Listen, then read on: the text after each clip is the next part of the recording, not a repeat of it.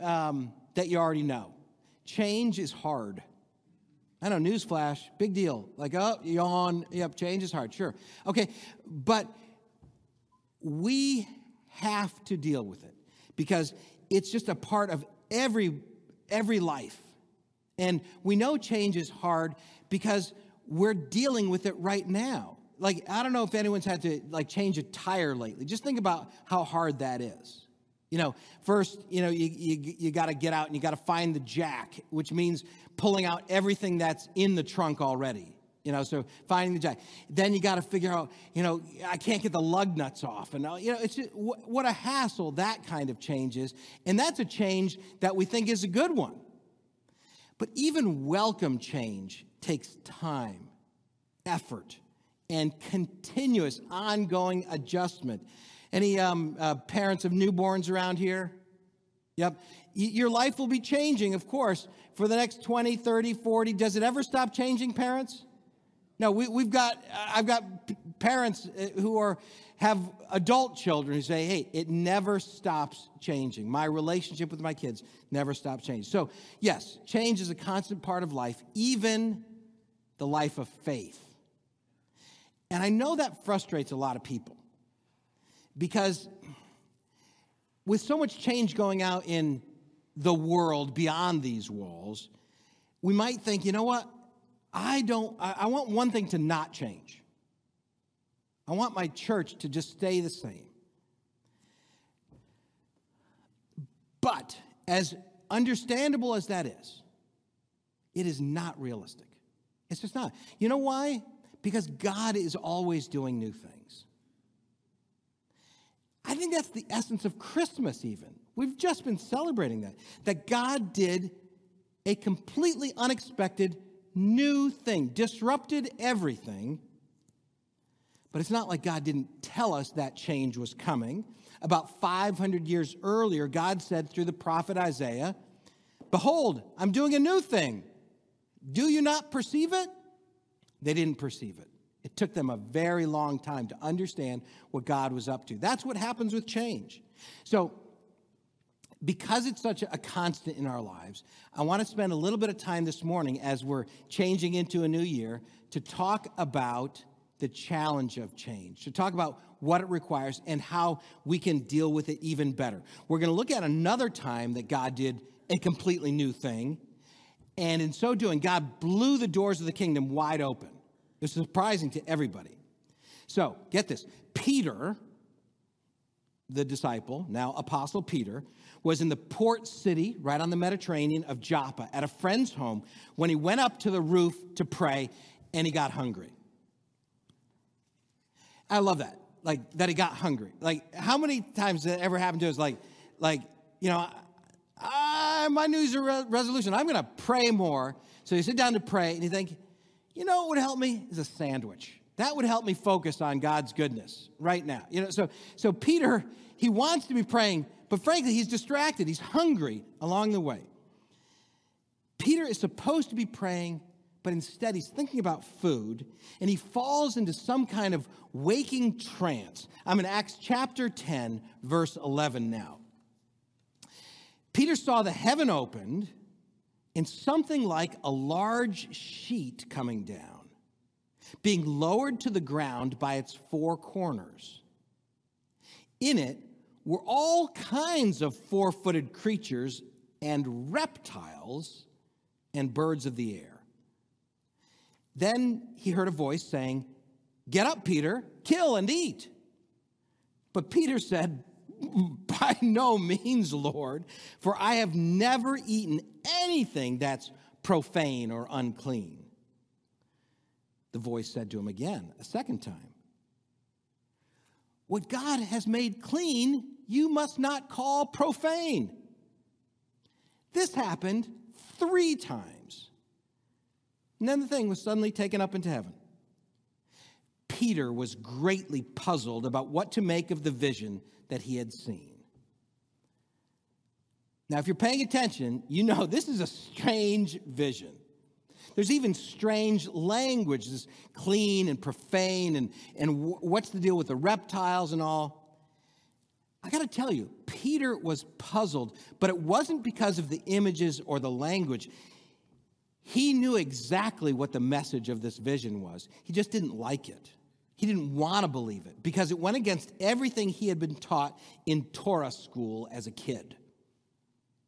In the vision, a hungry Peter sees animals lowered by God from heaven like food on a silver platter. But the animals aren't the kind that Jewish people are allowed to eat. To him, this looks like temptation. God is sending before him forbidden fruit. These are not kosher animals. For over 1,000 years, since the time of Moses, no good Jew has eaten any of these animals with a clean conscience. They were off limits. Today, if you have Jewish friends, neighbors, and so on, you might hear them speak of treif food. That's non-kosher food. It's unclean. And then comes the command from God. Eat. 3 times God says, eat this food, Peter. But Peter objects 3 times. Just by the way, what's with Peter objecting? It's a 3 times. You know, he's got a pattern here. By now he should know to just stop arguing with God. But after the 3rd time, the dream is over. The vision is over. And like I said, I think Peter knew right away what it meant, but he didn't like it. On the surface, it's a vision about food. One message of the vision is that food that had long been off limits is now kosher, now fit or proper for him to eat, even as a Jewish person. So the good news is bacon, shrimp, and beetles are now on the menu. You'd think Peter would be happy, but he wasn't. He was conflicted. He was struggling with this. He's puzzled because Jews defined themselves, identified themselves by what they ate. They could think things like, hey, we are not like those ham sandwich eating Gentiles. But God is saying in this moment, I want you to eat like them. I command you to eat what they eat. You can be like them now. It must have been very hard for Peter. It had to feel in that moment like he was losing something really valuable, a big part of his identity. And it had to be hard in another way too, because like I said, this isn't just about food. It's not even just about identity. It's about relationships. Peter knew that if he could eat the same food that Gentiles ate, then that meant he could share a meal with Gentiles. And to us, that doesn't seem like a big deal, but in that culture, to share a meal with someone was a sign of kinship. It bonded people. It announced through the meal, we are brothers, at least for today. The idea of a Jewish person sharing pulled pork with a Gentile in the Gentile's home, completely mind-blowing. And I want you to think a little bit, in the course of your lifetime, you might be able to imagine something as unimaginable as what Peter was going through. Meaning, like, you had never thought of going into this place. I remember when I was a kid hearing about people saying, like, as a Roman Catholic person, I would never step foot in a Protestant church. You know, we were just taught, you just never do that. That's a little bit like what Peter's going through. Peter had never once in his whole life been in a Gentile's home. This was a matter of faith and obedience to him. And now God is asking him to join Gentiles in a meal. It's also a matter of faith. So no wonder Peter was puzzled. And no wonder that many of us are puzzled today, too. We live in a time of enormous change. Things that long ago some of us were taught were wrong are now being blessed. Definitions that we once thought were rock solid, like what it means to be a man or a woman, well, we're being told that it may be more fluid than we imagined. Institutions that, at different times at least, we've respected and trusted, schools, government, and even childhood itself are all being redefined and reimagined. Churches are changing too. I'm sure there's days when it just feels like this is too much. I cannot handle all this change. Because we don't know if all this change is for the better. We don't know if all of it or any of it is from God. And of course, we should think long and hard before we abandon ideas and traditions and values that have been handed down to us through the centuries, especially ones that have come to us through the church. After Peter's vision, and he goes on to visit with Cornelius, and he baptizes Cornelius' whole family. After that, Peter had to go back to Jerusalem to explain to the other disciples what he had just done. He didn't just baptize one Gentile, he baptized a whole bunch of them. And at first, the other disciples were skeptical, and rightly so, of such a monumental change. What was once off limits is now included. But Peter explained to them, step by step, very thoroughly and patiently, exactly what happened. He recounted the whole story of the vision, what he saw in that vision, how 3 times he said, no. God insisted, yes, you must do this. How he went to Cornelius' house, found Cornelius devout, a man of faith who was praying and giving to the poor, who was hungry for the good news. So Peter recounts all this in detail, and then he includes what may be the most important fact of all. Peter says that after the Gentiles were baptized, after he took this leap of faith and baptized them, the Holy Spirit filled each one of those newly baptized Gentiles. And by God's grace, the disciples who hadn't had that vision were satisfied. That what Peter was doing was something that truly had come from God. This dream is puzzling to us, and when you see it on its surface, it seems like a small change. Okay, great. Finally, you can eat a whole section of foods in the grocery store that used to be off limits. But that small change really amounted to letting in the Roman Empire, letting Gentiles in. And we now are worshiping here together today because of precisely that vision and that change. That's what allows us to call ourselves Christ followers. When we hear a story like this about God including more and more people in his kingdom, we usually think, and because we often preach about, what it means to the people who are suddenly included, what that expansion means to groups who have traditionally felt like outsiders. In Jesus' day, that was especially the Samaritans. Remember, that's who the gospel comes to right after the Jewish people, goes to the Samaritans, and now it's going to the Gentiles. And today when we preach about the need to share our faith, we often say, just imagine the difference it's going to make in that person to hear about God's love for them. And yes, it does make a huge eternal difference when people finally hear and believe that God's grace is for them too. That Jesus died for them too. That is so important.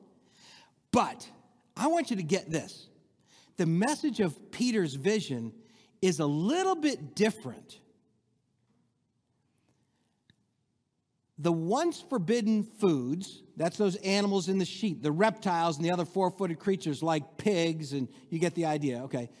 Those forbidden foods that are brought down in the sheet are what God gives to Peter to satisfy his hunger. Peter has a craving, a need for this food, and this is what God gives him. Could it be that God has been opening the doors of the kingdom progressively wider and wider, not simply because the outsiders need to become insiders, not simply to include more people, but because we who are already in the church need these people to satisfy our own spiritual hunger.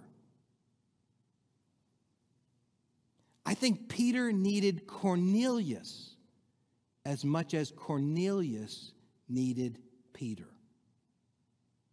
Isn't that amazing? We can't avoid change, but we can get better at dealing with it no matter what the change is. So here's a couple ideas. These little steps that I think come to us from this passage can help us cope with whatever God is up to. If you don't know if something is from God, some change is from God, and unless we've had that vision ourselves, it's going to be very hard for us to know. If we don't know, then I think what we need to do is look for fruit. Look for the fruit of the Spirit. Remember, the last thing Peter says is, after I did all this, I knew I did the right thing because, boom, Holy Spirit came down, and he saw the impact of the Holy Spirit in the lives of those Gentiles. So when we're thinking about a change that's happening in society, a change that the church is advocating for, or maybe this congregation itself, when we're thinking about a change, if God is in that change, you will soon see love, joy, peace, patience, kindness, goodness, faithfulness, gentleness, and self-control in abundance. You'll see these fruit of the Spirit growing from that change. If you don't see that, then it probably wasn't from God.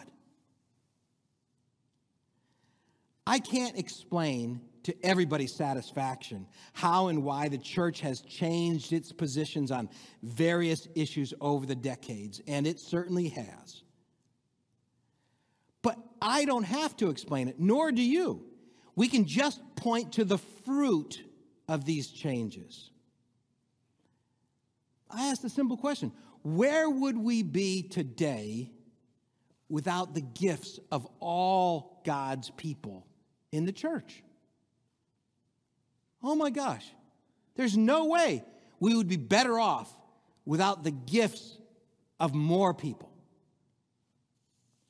And if you're exhausted by these changes and the challenges that they bring, challenges to things that we've accepted and held sacred and taken for granted, if you're exhausted by that and frustrated, it's okay. Really, I'm just going to say, it's okay. Give yourself grace, lots of it. I'm sure Peter had to keep reminding himself that baptizing Gentiles, extending the covenant to Gentiles, was God's idea before it was his. He wasn't responsible for that. God did that through the vision. So give ourselves grace. If we're going to all understand what God is up to, partially this is on God to make it more and more clear. In the meantime, give ourselves grace to understand. And don't passively accept every proposed change. We have to test the spirits to see whether they're from God. Test the ideas that are being proposed against Scripture itself. Ask about the vision. I just imagine if your granddaughter comes home from college and says, "Hey, Nana, I had a dream, and God spoke to me in it and told me,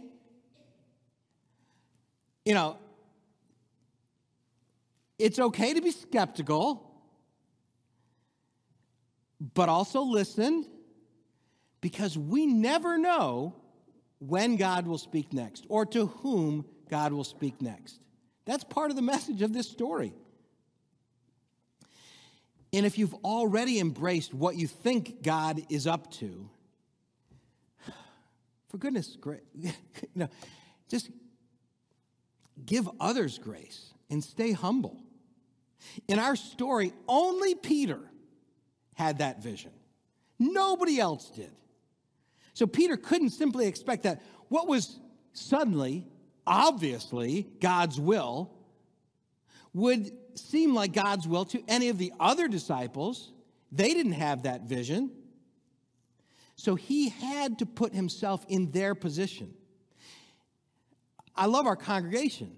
And one of the amazing things about it is we have over 100 members who are age 80 and up. And if you think about what that means, over 100 of our members have gone through life changes during the course of their lifetime, as profound as some of them not having their own phone in a house of any kind, to now having phones like strapped to their wrists along the way. I mean, this is mind-blowing levels of change.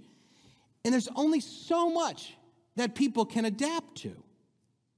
It's not fair to expect everyone to be on the exact same page as we are, because not everyone has had the same visions. I'm sure that some of the disciples were really skeptical of Peter's experience. But Peter gave them space. He told them exactly what happened, and then he let it go. Again, no one else has experienced God the way you have. So we can't expect them to completely understand what it is that you're going through or what it is that God has told you. We need to give each other time and space and grace too. And again, stay humble. As I said, not every vision is from God. I'm sure the devil sends all kinds of visions from time to time just to mess us up. So we need to listen patiently to others who haven't had the same experience we have, who haven't heard the same message, who haven't studied the Bible in the same way, who haven't had the same conversations, the same life experiences. Faithful friends can help us discern what God is really up to. And finally, in the midst of all this change, much of which is holy and good, and some is not, let's also hold on to those things that don't change. Our creeds remind us of the bedrock of our faith. So please stand and join me now in saying the words that Christians have clung to for almost 1,700 years, the Nicene Creed.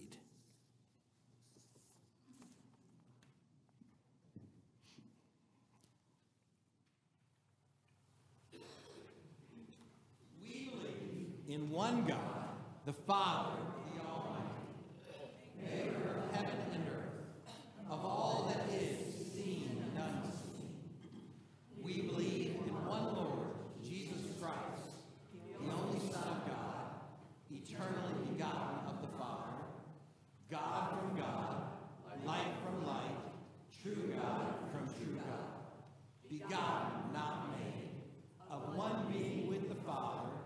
Through him all things were made. For us and for our salvation, he came down from heaven, was incarnate of the Holy Spirit and the Virgin Mary, and became truly human. For our sake, he was crucified under Pontius Pilate. He suffered death and was buried. On the third day, he rose again in accordance with the Scriptures. He ascended into heaven and is seated at the right hand of the Father. He will come to judge glory, to judge the living and the dead, and to see